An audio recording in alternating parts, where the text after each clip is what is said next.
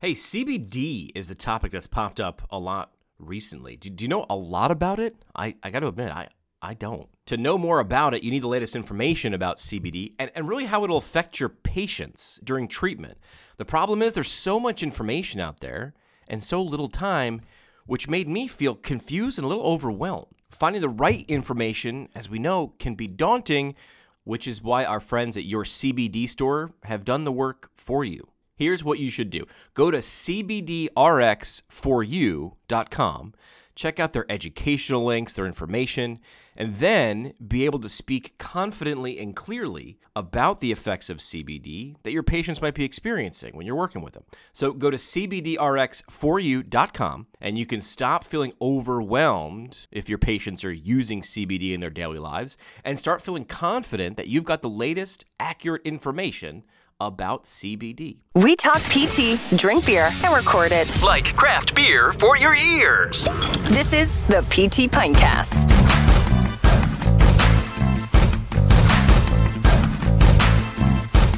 Colleagues, cheers. Welcome to PT Pintcast. We're excited. It's happy hour. Somewhere, hopefully in my living room. And look at that.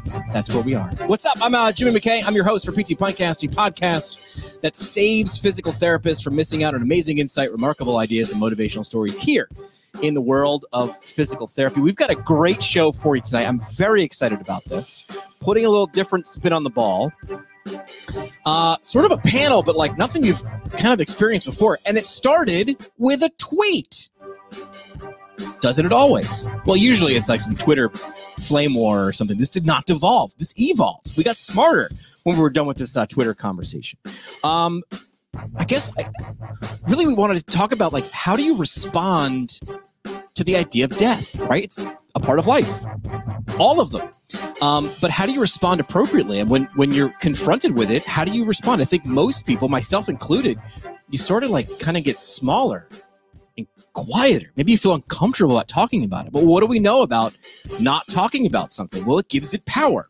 We don't want to do that. So if you're working with a patient, what do you do if they ever said, I'm ready to die? Well, that's exactly what happened. So let's bring our first of very few guests tonight. Let's bring her in the studio, a PT student, Shelby Miller. Shelby, welcome to the show. Hi, thank you. Shelby, let's get your quick backstory. First of all, first questions are always the hardest. What are we drinking tonight? You're a PT student. You have to have something. Unfortunately, I'm just drinking water tonight. Yeah. Your professors are watching this. I get it. That's right. You're going to play it cool. I got it. Great. I'm going with a Mick Ultra because it's mostly water. I'm hydrating while I'm dehydrating. So wanted to say thanks to our sponsors, Owens Recovery Science, Johnny Owens and the team. A single source for PTs looking for certification in personalized blood flow restriction rehabilitation training. Find them online at owensrecoveryscience.com. BFR, as the cool kids are calling it these days. Kind of a thing. I get lots of people asking me about BFR. Do you guys cover that in PT school just yet? We've talked about it, but we haven't really covered it yet. It's come up. And where are you a PT student? Where do you go to school? So I go to Clarkson University up in northern New York, in Potsdam, New York. Just call it Southern Canada, and we'll just call it. That's right. It is. All right. So what year are you, Shelby? I'm a second year. Second year. Wow. Right in the middle. So you're on the hump. I guess it's like hump year because you're there. You survived the first. You're up the hill. Now you feel like Sisyphus. Yep. You get to roll down the back of the hill. Yep. We're at the hardest semester, and it's just going to go downhill from there. There you go. That's the way to look at it. All right, Shelby. So where did this conversation start? I mentioned it started on Twitter. So let's throw I'll throw the graphic up. And this is what I came across. And I'm like, I think a lot of people on Twitter, where typically I'll just kind of be cruising around on the phone and I'll spot something. And then I'll either like get super excited about it, like super pro, or I'll be like super anti. And then I do what a lot of people do. I just dive into the comments and watch what everybody else is saying. And then I'm like, I shut my phone and I slam it down. Your tweet did not do either of those things. Yours caught my attention, and I'll throw it on the screen right now. This was your tweet from a couple weeks ago. And for the podcast audience, I won't leave you out. It says, how do you respond to a patient who tells you they're ready to die? You went on to say you encountered this situation today and you were at a loss for words. Shelby, I would have been at a loss for words too. Any wisdom? P.S. You were in acute care. Now, was this a rotation? Was this like an integrated rotation, or was this a full-time rotation? What is it? This was my first full-time rotation towards the end of my acute care rotation back in October. So this is like beyond entry-level stuff that you were dealing with. Yes. At your first rotation. All right. Yeah. So, keeping the patient information, right? Because we're talking generically here because it's a learning experience. But, what can you tell us about the situation? How'd this come up? Walk us through this. So I was just working with a patient one day at bedside. He was just doing some exercises in bed. And he turned to me and he said, "I'm just ready to die." And I didn't really know what to say. I kind of stood there and I was like, okay. But luckily, he kept going and he kept talking about things so that I didn't really have anything to respond to because I didn't think I had anything of worthy or value to say to this man. And I'm standing there just like, I have no idea. And that just stuck with me all day long. So I came home that day and I was hanging out with my mom and we were just, I told her about it. And then I was like, you know what? I just joined Twitter's PT fam. I just made my own professional account. So let me see if anybody has anything to say if they do. I wasn't expecting anything. I wasn't expecting anyone to even see it, but I immediately started getting comments and retweets and all these things. And I was like, wow, this is the place to be. So yeah, I got a lot of good feedback from that and it sparked this conversation today. So well, I think you touched upon a topic. So first off, I wanted to get this out of the way so I didn't forget, because this is really what I thought. Wow. Student being super brave and like taking a situation that a lot of us, again, in the top of the show I mentioned, myself included, might be like, wow, I'm just going to file this away. I'm going to pretend like what we do, right? Pretend we don't look at it. We don't pretend it doesn't happen.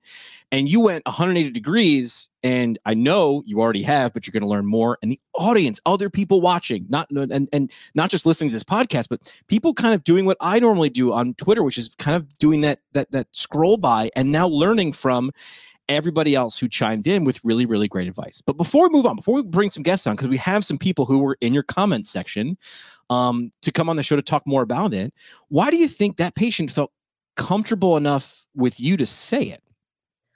I honestly am not sure. I have worked with that patient a few times before. And I guess he just, I don't know. I honestly don't know why he decided to tell me that, but I'm really grateful he did. I'm glad he was comfortable enough to say that to me, but I wish I had the right words for him at that moment. Well, I think we're going to go on. Just turn that volume down a little bit on your computer, because I'm hearing myself in your computer, and I am pretty egotistical, but I hear myself a lot. I think, obviously, without knowing this patient situation, you had a really good rapport. You had to. I mean, that person opened up to you with something really, really personal and was really vulnerable with you. So kudos for building that relationship. And that's a great job. You not knowing what to say, I don't think is a weakness. I what I see it as, you were honest. You didn't know what to say, but then you did something about it, thinking, hey, if this comes up again with this patient, or if this comes up again in another situation, I would like to be armed with something to say. And I think we're gonna figure out that there isn't a right thing to say. There are some different things that you can do. So first of all, kudos on you. You can take a lap and say, yeah, great job on being vulnerable, being honest, and being open on a place where things can devolve. And that's social media. But I am glad that, hashtag PT Twitter and the PT fam came through for you. So we're going to bring some people on, people who dove into your comment section. This is your life, Shelby Miller, where your tweet comes to life. So let's bring one of our guests on right now. Let's do two. We'll do 2 by 2. I'll be like Noah. We're bringing on Talia Pollock and Julie Skurzia. Julie and Talia, how are we doing? Hi. Hey, guys. Thanks for having us. Great. This is like interactive Twitter, where we just bring people from your comment section on. All right, Talia, Julie, what's your superhero backstories? Where are you in the world and geography of PT, both literally and figuratively? Talia, you go first. Okay, so I'm Talia. I'm an acute care PT, cardiovascular PT person, and I work at University of Virginia Health System in Charlottesville. I also work I'll be starting at Central Health System here in Lynchburg. So I live in Lynchburg right now. But most of our life and my clinical practice in acute care and critical care was at University of Virginia Health System. All right, so that's where a lot of that comes from. Julie Skirzat, what about you? Where do you treat? Where do you live? Where are you from? From Philly, live in Charlottesville, Virginia.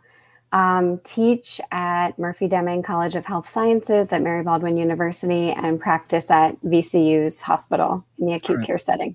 All right. So you guys saw a student reaching out and being super vulnerable about this situation. We'll start with Talia, then Julie, and we're going to bring in some more guests too. Where'd your head go? You jumped in and you provided some advice. First of all, why'd you chime in? Because this isn't something that gets talked about a lot. I think we realize that. I think that's why I chose to chime in. I get a little self-conscious on social media, but this one spoke directly to me because I recall having, some similar experiences as a young clinician and just feeling so powerless because, we go into this profession to get in there and do a thing. You're action oriented. You want to go in, you want to solve a problem, you want to help out. And then all of a sudden, somebody makes that comment and you kind of just stop in your tracks and go, but wait, this isn't really like my area. What's the right thing to say here? And I think, Jimmy, you said it, there really is there's no right thing to say. I think oftentimes you just have to sit in it and be with them. Because clearly, Shelby, you, again, like Jimmy said, in acute care, when you're seeing patients, for the first time, and they're in a pretty vulnerable position, they're feeling poorly, they've maybe just gotten some bad news, had a big surgery, whatever it is, you have to really build some trust in like 30 seconds. And I think it either happens or it doesn't. And clearly for you, this happened with you, or this person would not have felt safe and saying, you know what, I really think I'm ready. So it just sort of pulled at my heart because I thought, man, I've been there, and I felt that for you. I felt that for you. Shelby, it's okay to blush because I think, Talia just backed me up here, and I like when the guests agree with me, which is you did the right thing, which is long before that comment was made, you had a relationship. Julie, when you saw Shelby send this tweet, why'd you jump in and what'd you say? Yeah, I think first, Shelby, I applaud you for asking the question and putting yourself out there, because I always say that we do our patients a disservice by not asking questions. And I think being in acute care, especially when the patients are so vulnerable, we do have these episodes that come up where, as Talia said, it's counterintuitive to why we went into this profession. But on the flip side, it is such an honor to help someone die with dignity.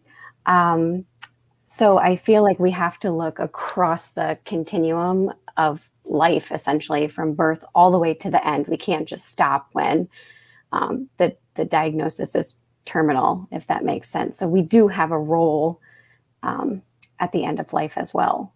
Yeah, I think well put. Some more people from Shelby's comment section. Again, I told you it was like real life Twitter here, Shelby. They're coming to life.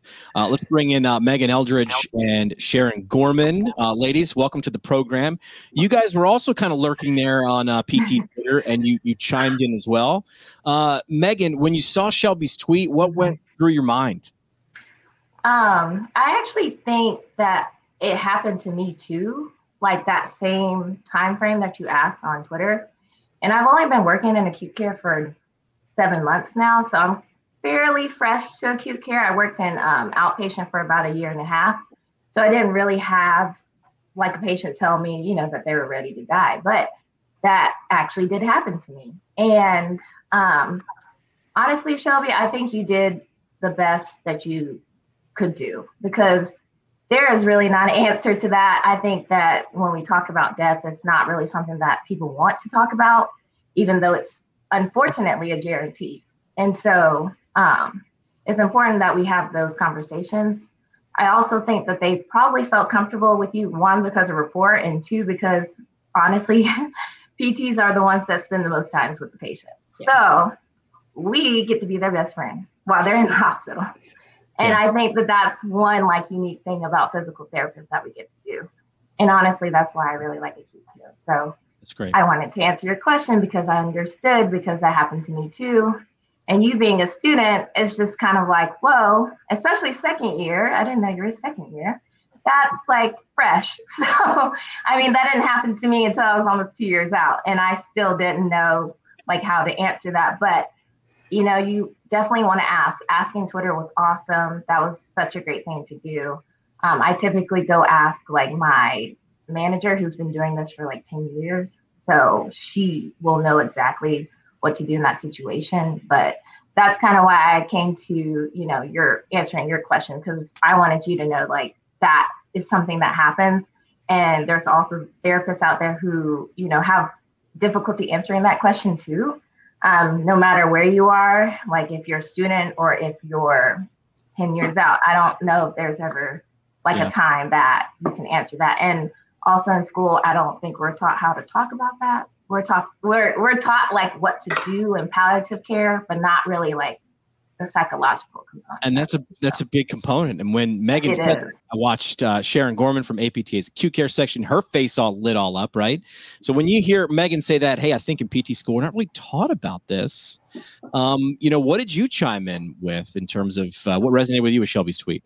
So part of the reason I chimed in is actually where I teach at Samuel Merritt. I have carved out at least a few hours to have this discussion with our students. It's not enough time. And it's kind of, it came from a place of students would come to me after a clinical going, oh my God, this happened and I don't know what to do about it. And then we'd have a discussion just one-on-one. And I'm like, you know, we need to share this. I've also done a talk that I do occasionally, and I did it for our state conference one year, kind of as a TED talk about how, you know, death and dying. It's not something we're taught, and it's something everything in society tells you to not talk about. And it's so weirdly ironic because it's the one thing every single one of us have in common. Yeah. Everybody. Not everybody gets married. Not everybody has kids. Not everybody owns pets. Not everybody, you know, lives to old age. Every single one of us is going to die. And we are so afraid as a culture to even say that out loud that I was like, here's an opportunity for me to, you know, just get in on this thing that I think is so important for people. And this goes back to when I was a student.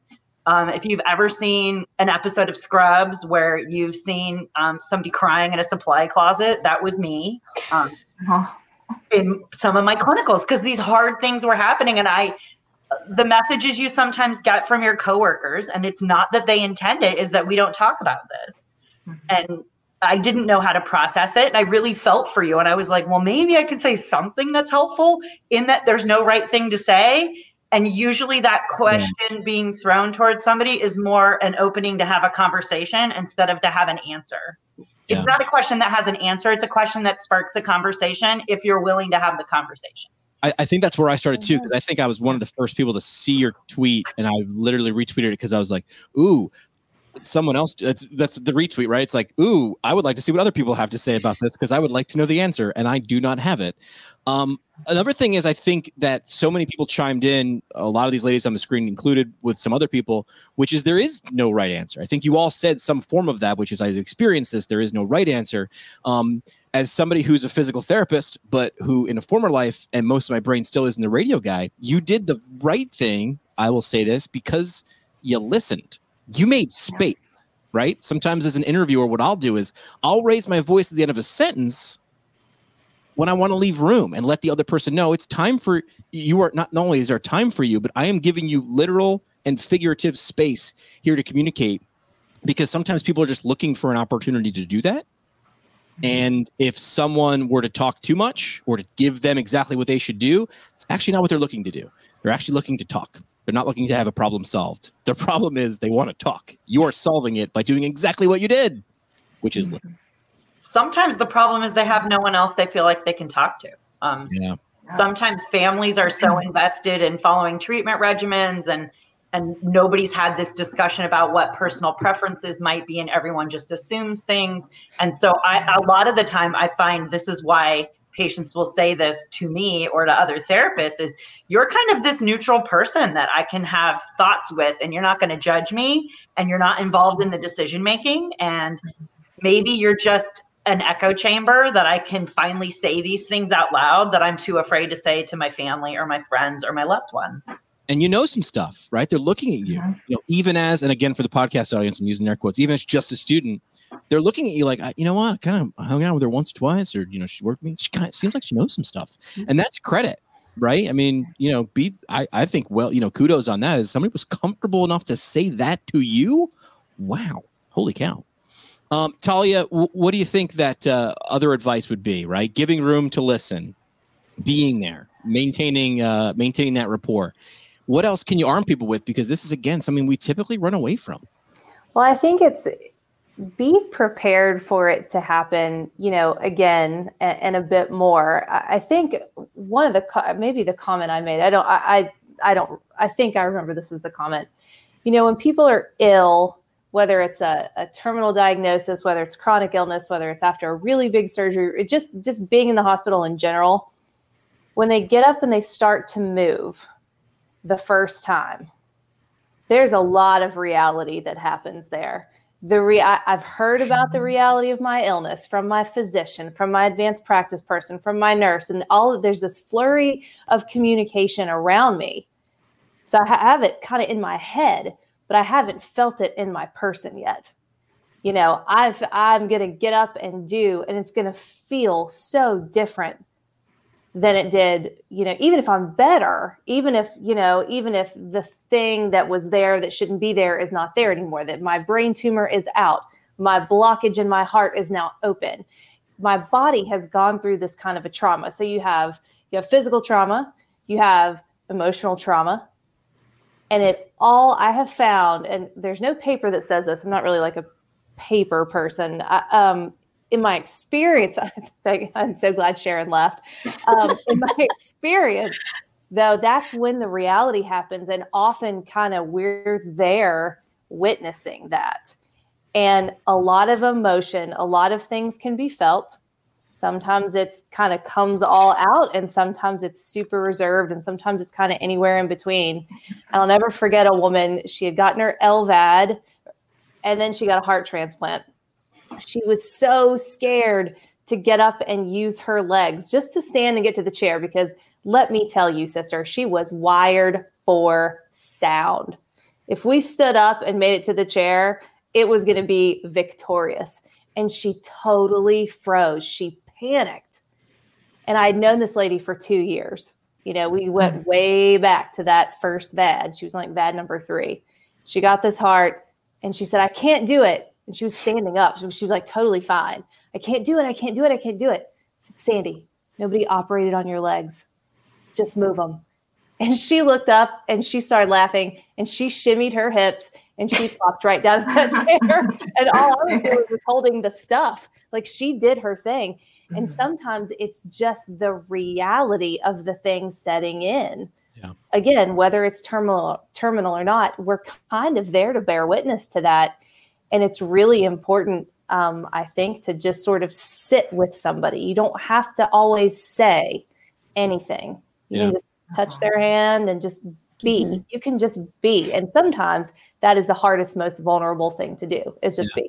Sounds like, Talia, in that example, you really used that relationship you had built and gave permission where permission didn't need to be. But maybe it felt like she did. Like, hey, I trust her. And if she says, hey, move those legs, we didn't operate on those. And then she did. So she was looking for permission. It's difficult not to bring this word, which is COVID and COVID-19, the situation, in the conversation. Julie, let's bring you in here. How's COVID impacted these types of situations involving death? We're in a situation where lots of more people are in situations like this, where they don't know what's going to happen next. I think talking about death is typically geared towards like the acute care ICU physical therapist. And I think COVID has really been the equalizer in the fact that patients are now getting out of the hospital. So the post-acute care therapist is responsible for the care and building this patient back up. And considering what the patient has been through, not just physically, but also mentally, and the fact that they've been in isolation, they haven't had any family members, they're coming to you post-acute care wearing a mask. There's not a lot of research out there about like long-term effects of this patient population.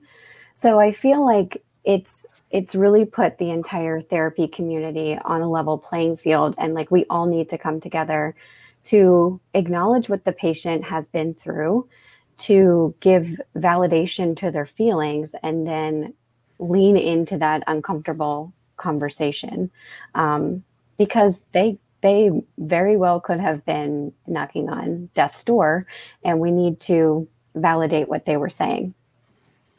Yeah. Resources. Let's talk about that.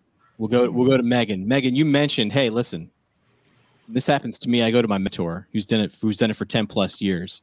What else would you suggest? Places that people can go, things that you've read, things that you've interacted with that made you feel a little better equipped to deal with this situation. Anything come to mind? Yeah. So right now, when I did go ask about like what resources there are in the hospital, at least, I did ask about like, was there a psychologist or someone that could possibly talk to the patient, especially if they're having these thoughts. And unfortunately, in our hospital, that's not available. But typically, it gets into more of like the resources when a patient might be suicidal or having like suicidal ideation. That's when things get really very, very serious. And that's when you will get like the psychologist, you will get the psychiatric care in that sense with the resources. As far as like patients that are just maybe terminally ill or, have had chronic issues, maybe depressed, that resource, I'm not sure, honestly. And so that's why I'm here. And to ask about resources that you guys might know that I don't know personally to go to. Because I do read, like on APTA, I try to see like what resources there are out there. But as far as like transferring that to the hospital, which would be the benefit, I'm not sure where those resources are at the moment. But I would love to hear them if you guys know. Well, Sharon, Megan opened the door in terms of APTA, and I saw you nodding there when you brought that up. What resources have you talked about in terms of how you deal with this? Bringing the taboo. I did want to bring that word into it, which in the society that I grew up in, at least in my household, we talked about death, but it was kind of whispered, right? I mean, some societies around the world, I think, do a lot better job at talking about this part of life, this end part of life. So what resources in terms of dealing with this, or maybe taboos around death have you? So I have like I know this sounds weird, a really fun website, but some of being comfortable talking about this with patients is you just have to be comfortable talking about it. And if you don't have a cultural background where that's what you did, you need to find ways to just be able to say these words without like getting all choked up or feeling all awkward. And a weirdly really fun one is this website called deathoverdinner.org. Why not? And you can kind of pick what the scenario is. Like, are these people you know really well? Are these people you hardly know? Is it a big group? Is it a tiny group? And it kind of just gives you conversation starters that you can use to get people talking about some of these issues. And that can just kind of break the taboo thing, because if you haven't said words like death and dying, that alone can be the stoppers. Like, I don't even know how to open my mouth about this. So that can be kind of an interesting way where you can play around with it and just look at what the questions are in your own. Mm-hmm. For breaking conversation with patients, or you get approached this way instead of having an answer for this guy, Atul Gawande has these great 5 questions that are in his book. And it kind of gets at what's your understanding of where you are and how sick you are. What are your worries or your fears? What are your goals and priorities? What kind of outcomes do you not want to have happen? Like, where's your point of, I don't want to experience this? And what might you be willing to maybe give up? Like, maybe I could give this up, but this is my stopping point. I don't ever want this to happen. And then kind of my favorite question is the last question. I ask this all the time to my patients. What would a good day look like for you? Because for PTs, 90% of their answer is going to be they want to go do something. They want to spend time with someone. They want to be comfortable. They're going to give you an answer that you can turn into a treatment plan and a goal. Yeah. And so like, awesome. I love those questions, because then you start to have that conversation, which is usually what they're looking for when they ask questions like that, is to have the conversation. And then this gives you questions where they can tell you what they want and what's important to them. Yeah, Sharon is actually available to rent to come to your dinner party. Up on her Twitter feed. We mentioned a lot of things having to do with patients, right? We put our focus on our patients. I think the current pandemic that we're currently still in has shown a light on taking care of the caregivers. This is going to affect you. Shelby, it affected you enough that you stood up or sat down. I don't know where you were tweeting from, but you were using the phone and you sent that message. So let's go around to our panelists too, who've been dealing with this. And Megan, I know you said you've only been in acute care for 7 months. That's okay. You've got experience. We want to hear it. In terms of making sure that the therapists don't get burned out from this, we got to take care of those caregivers so you can be there. Talia, where does your head go when if you heard a coworker or a student that you were working with was dealing with something like this? That's a great question. Everybody. Burned out is a great way to describe it. I think tired and fatigued is another thing that we're seeing a lot, not just in our department, the nurses, the housekeeping staff, our physicians. I mean, it's just like it just keeps going. And when is it going to end? And I think, and this came up kind of over the weekend too, in another webinar, when people are sort of talking to you about your productivity, and you're getting that shoved at you and you're just so tired because you're just, you're tired of breathing into a mask. You're tired of watching people decompensate. You're tired of seeing all of the death and dying and the news and all the things. It's just kind of everybody, I think to a degree has shut down, but I also have to say that I have seen some amazing acts of resilience. When people are able to come together, figuratively speaking, as a staff, as a group, and really talk about, okay, what is it today? What is it today that we can accomplish? What can we actually control out of this day? And typically it's, what can I do when I go in that room? When I go in that room, that's what I can do. That is my contribution. That can be my healing. Not just for that patient, but for myself. And I think it's really getting back to the basics and remembering in a time that it's so hard to remember why we are here, because we have people saying, well, we're going to furlough you for a while. You don't need to be here, but oh, wait, when you come back, here's your productivity and you have to meet it. Yeah. It's this constant battle it's just a constant battle. But I think getting back to the basics and getting back to the foundation will probably set you free. Personally, that's what I have experienced. Yeah, I think you brought up a few things there that I want to make sure the audience didn't miss, which is focus on what you can do, right? Focus on something that you can control. And the other was it's not just one or the other. Like you're going to have some really crappy days and then you're going to be fine. It doesn't mean that everything's better. You know what I mean? Like it's okay to go up and down in this sucks department. Realizing that like, hey, some days I'm going to be super crappy. It doesn't mean I'm bad, right? This is not a guilt or a shame thing. It's a bad situation. Acknowledge that. And I like how you followed it with focus on what you can do. What can you control? Well, I've got 3 more patients to see today, and I'm going to give 100% of what I got left to those people because they need me, and that's what I'm here for. Julie, advice for focusing on the clinician, right? Taking care of the caregiver. We're going to go around this because I think this is an important one that I wanted to leave with the audience. I think just as we expect our patients to be vulnerable, we have to be vulnerable too. Like we have to have comfort in saying we are at our breaking point, for lack of a better word. And just echoing what you said, like this is not us being a bad clinician or a bad person and not being able to handle the weight. This is just the circumstances and being comfortable asking for help. Because I think as PTs, we're very, we can handle this, we got this, but I mean, we're only human. Yeah. And so acknowledging that human aspect of what is going on and how we care for our patients and being cognizant of those around us, because I think it's very easy to say like, oh, so-and-so is in a bad mood today, or, you know, just tapping into that emotional intelligence of what other people are feeling and going through around you as well. Yeah. Megan, what do you think in terms of taking care of the caregiver? What advice would you give to someone else, a coworker, a student, for being in the situation for we don't know how long? Yeah, and we're talking about like just COVID and COVID or situations or being around people who I guess we're really highlighting a situation where the situation is wearing on the caregiver, right? We're the one who's usually providing the relief, but sometimes it wears on us. Yeah. Yeah. So, as a coworker or someone to come to me and talking about like, this is a hard time. I think that this is so like unknown and this is so different that it's just hard to know what to say and what to do. Burnout is real and it does happen to all of us in healthcare.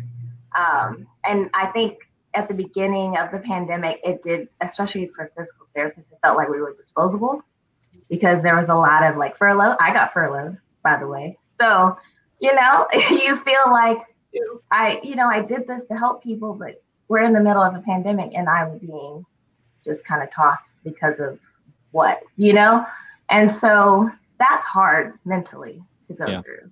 Yeah. And it's hard to also help someone else when you're going through that too. Right. But I think that talking about it is important because we, as human beings, we want to be tough. And like you were saying, as physical therapists, we want to be tough. We want to act like we can do everything because we're superhuman. But at the end of the day, we are human. So you need to talk about these things with people. You need to talk about these things with the right people. If things get to a certain point, you need to go to the correct people to get the help that you need. If that is from a counselor, if that is from a psychologist, psychiatrist, whatever you need to do to help yourself, you need to do that. Make sure you're having good, coping mechanisms, and that you're doing the best that you can. Like you can't do everything, even though you want to. You just can't. Put your mask on first kind of mentality, right? Yeah. Put your mask first and do what you can do. And that's how I've kind of gone through this time because it's just unprecedented and unfortunately COVID is so unpredictable, especially with our patients. If you're treating COVID patients, one day they're fine and one day they're not. And that is hard to watch too. So as a human, as Megan outlined right there, the human element in it. Sharon, in terms of making sure you're okay, your coworkers are okay so that you can provide great care. I'm going to follow up on what Megan said. Know your people. Yeah. Like, know your people, know your resources. Maybe that's counseling. Maybe that's having someone professional to talk to, but maybe it's just who have you curated on social media? Like, I'm sorry. I was starting to get so upset seeing pictures of people in groups without masks that was burning. Like, so you know what? Mute, unfriend, 30-day snooze. I don't have room right now in my life to get mad at people that I thought would understand how hard some of us are working and what sacrifice many of us are going through. And honestly, I don't have time for it. Yeah. And I have felt so much better. And it was really hard the first few times. And now I'm just like, nope, sleep for 30 days, gonna mute you. Like, you're in charge of what you need to take in. And you don't have to stand there and get yelled at by the universe when you're already on the edge. You don't deserve that. So, don't do it. Don't let it happen. Everyone's like, oh, well, what about? I'm like, you're in control. Like, it's your phone and it's your friends list and it's your Twitter feed. Yes. Like, be the brave person and, figure out what you need to do for you. Yeah. It's not selfish. It's self-preservation. I like that moment. Drop moment. Yeah. I don't owe you the argument you came here to have was a phrase that I forget who I learned it from a year ago or so, but I throw that out a lot in real life or on social media. And it saves you a lot. I would throw something in here for the situation, Shelby, from from a complete interview perspective. If you didn't know what to say, sometimes just stating a fact and being quiet. So it's the question without ever asking a question. And then leaving room, as we mentioned before, which is like, it's a real hard time. What you just did was you laid something down on the table and then you kind of backed away and you were like, you pointed at it, right? There's a lot going on. That's not a question, but it actually invites a response, which is actually what you're not looking for an answer. You're trying to continue a conversation. And when you don't know what to say, this is how I continue most conversations. I will literally just state a fact, right? This is a really, really difficult situation, right? Right. And then just let them fill in the blanks.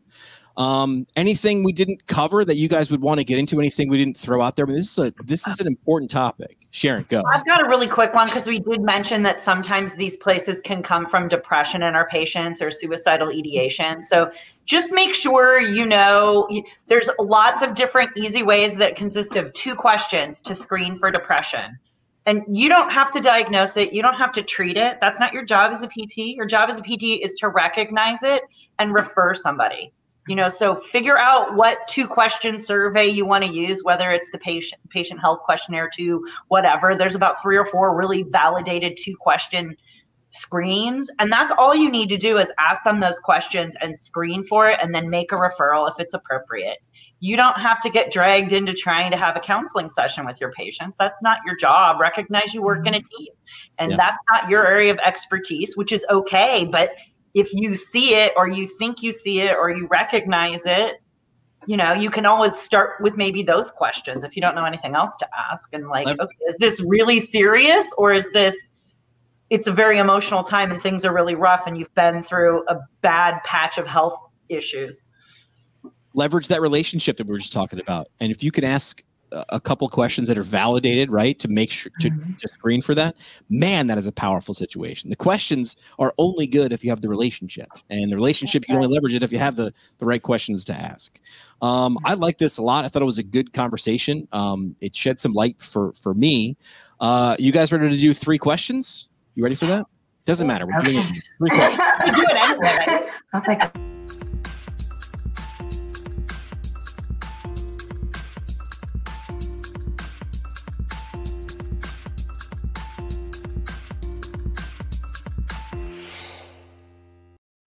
All right, 3 questions brought to you by our friends at Fusion Medical Staffing. As a travel PT or travel physical therapist assistant, you get to decide where, when, and how you do what you do best, which is provide quality care to your patients, like we're talking about. With a traveler-first mentality means you get full control of your healthcare career so you can create the travel lifestyle you love and, frankly, deserve. And with detailed job transparency, you always want to have the good transparency, you can seriously choose your own adventure. It's your career. Take a hold of it. Start your adventure now at fusionmedstaff.com. That website is fusionmedstaff.com. All right, so 3 questions. First question is a where question. Since we got so many guests, we'll go around the horn quickly. And with 1 or 2 word responses, we're going to go Shelby, Talia, and around the horn. Where, once it's safe to travel, would you like to go in the 50 U.S. states? Shelby, where are you going to go first? I have always wanted to go to Seattle, so that's where I want to go. They throw fish around. I'm just saying up on that. So Coffee, my favorite. They got great. Talia, where are you going first once it's safe? Upstate New York to visit my best friend from college. Why not? Everybody loves upstate. It's the spot. There we go. Drop by for a beer. That's where I live. Julie, where are we headed? I would go back to Philly to see my family. There you go. Focus on family. Megan, you're in Georgia now, but where are we headed? San Diego, California. Yeah, San Diego. And Sharon, where are you going? I would like to leave the country, but since you're forcing me to stay in the United States, I think I want to go to Washington, D.C. Yeah. I haven't been there in a while. It's pretty gorgeous there. It's a great time. It's a PT school just across the river there. It's great. Second question, we'll go same order. It's a what question. What's something you've read, listened to, or watched, book, movie, podcast, that you just think the audience would get value from? It does not have to be PT related, but it can be. What do you got? The book I'm reading right now is called Why We Sleep by Matthew Miller, and it's a really good book. And I think it's really insightful for physical therapists because it's something that we often overlook is sleep quality. And so you get a really good idea of the benefits behind it. Yeah. Spoiler alert, Why We Sleep. I get sleepy sometimes. I can tell. Talia, what do you got for your what? I have so enjoyed for a mental break Smartless podcast with Jason Bateman, Sean Hayes, and Will Arnett. How do you not love all those guys? I mean, and all together, during my little commute, it just makes my heart so happy. Have you seen the Mumford & Sons video? Oh, yes. The Hopeless Wanderer? No, Go to what did I YouTube. miss? Just go to YouTube. Don't listen to Okay. this podcast anymore. And just look up Hopeless Wanderer, Mumford and Sons video. And then you're welcome. All right, I Julie. like that song. I like that song. The music video, just watch it. That's all I'm going to say. Okay. Julie, what do you got for us? What's your what?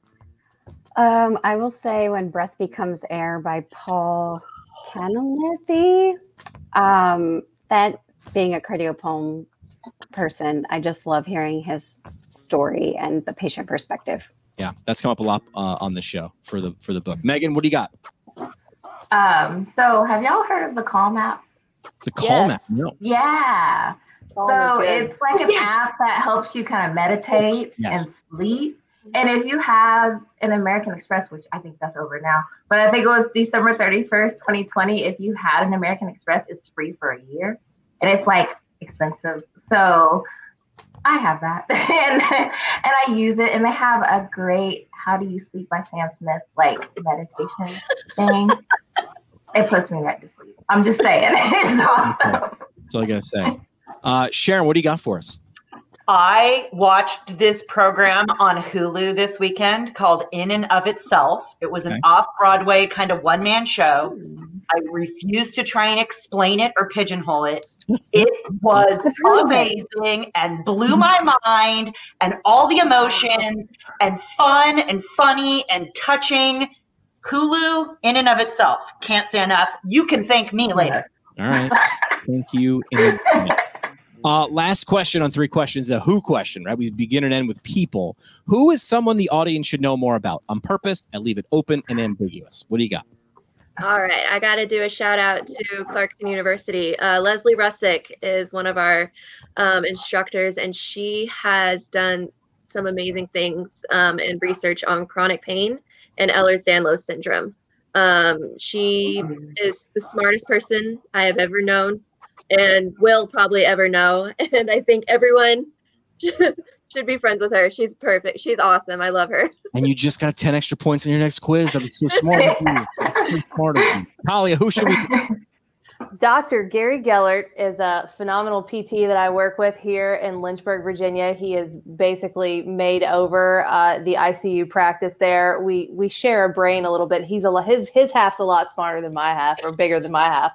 But he has been in the COVID unit since the beginning, and he's created an entire practice, just for this area, which is pretty COVID heavy right now. So he's an amazing person. He should be on PT Pintcast. He should be everywhere. I know a guy.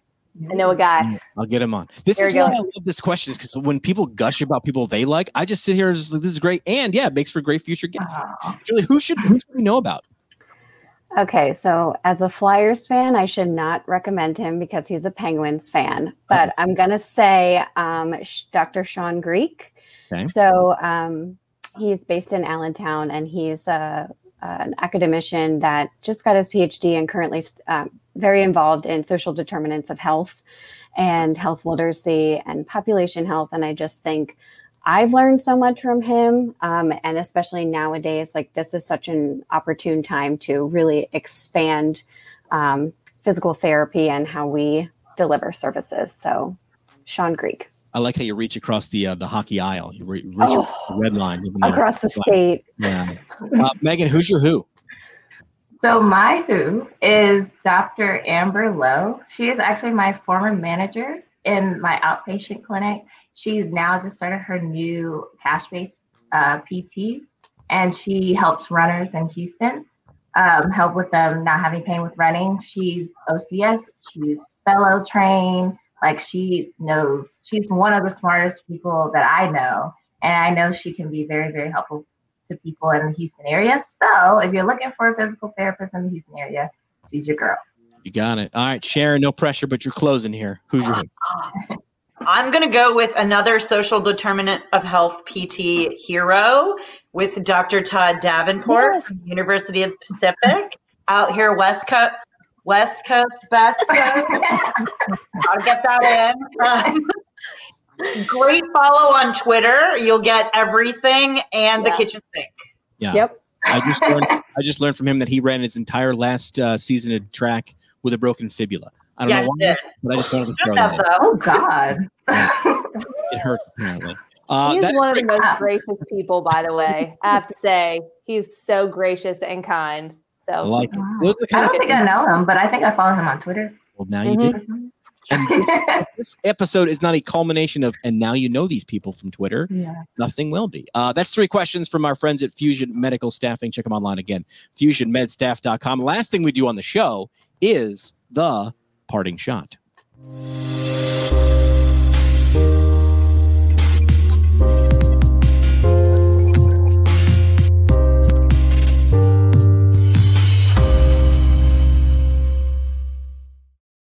Parting shot brought to you by our friends from the Academy of Orthopedic Physical Therapy. We want to hit that of. They are the Academy of. They're it. Orthopedics. If you're looking to use maybe some downtime, maybe you can't travel or something like that for some odd reason, and you're thinking about taking the OCS exam, current concepts of orthopedic physical therapy, that can get you there. That can be your guide. All right. So you start out and you're like, I don't know. I feel like I want to take this on, but I'm not sure how this works. Listen, their reading list alone, you're going to want to dive in. So current concepts of orthopedic PT is the guide to take you there. You follow the steps. You focus on this. It's made from the leaders in orthopedic PT all the way to that OCS and beyond. Really, the point isn't just to get the OCS. It's to help your patients. And this will do it because they are the Academy of Orthopedic Physical Therapy. Find them online at orthopt.org. Again, that is orthopt.org. Parting shot. Shelby, you're going to go last. This is your final exam. It's going to be kind of like, what did you learn? So, Talia, last thing you want to leave with the audience, your parting shot, kind of your mic drop moment. We'll go around, and Shelby, you're going last. No pressure. Talia, you're up. What do you got for us? This is a Brene Brown because I love her. Given our conversation and the current state of things, sometimes the bravest and most important thing you can do is just show up. Heavy. Yeah. That is awesome. Well done. All right, Julie, your parting shot. What do you got for us today? So for you, today is ordinary, but for your patient and their family, it's extraordinary. So be patient. Man, you guys came out slinging. You guys were ready. Megan, parting shot. What do you got for us? I don't have anything as elegant as you guys. I would just like to say I appreciate you guys for letting me be here. This was a great conversation. And just remember to always listen to your patients and just remember you're human. Listen to your patients. That's it right there, right? That's the first thing. That's the last thing we should be doing. Sharon, you've done this before. What's your parting shot for us today? One of my favorite little quotes that someday when I can get a tattoo, I'm going to get tattooed on me finally, is speak the truth even if your voice shakes. Ooh. All right, Shelby, this began with a tweet, right? And then you got information, you got knowledge, you got support. PT Twitter came to your aid. And then we had this conversation, and now everybody gets to learn from not only the tweet, but the podcast. Your parting shot, what do you got for us today?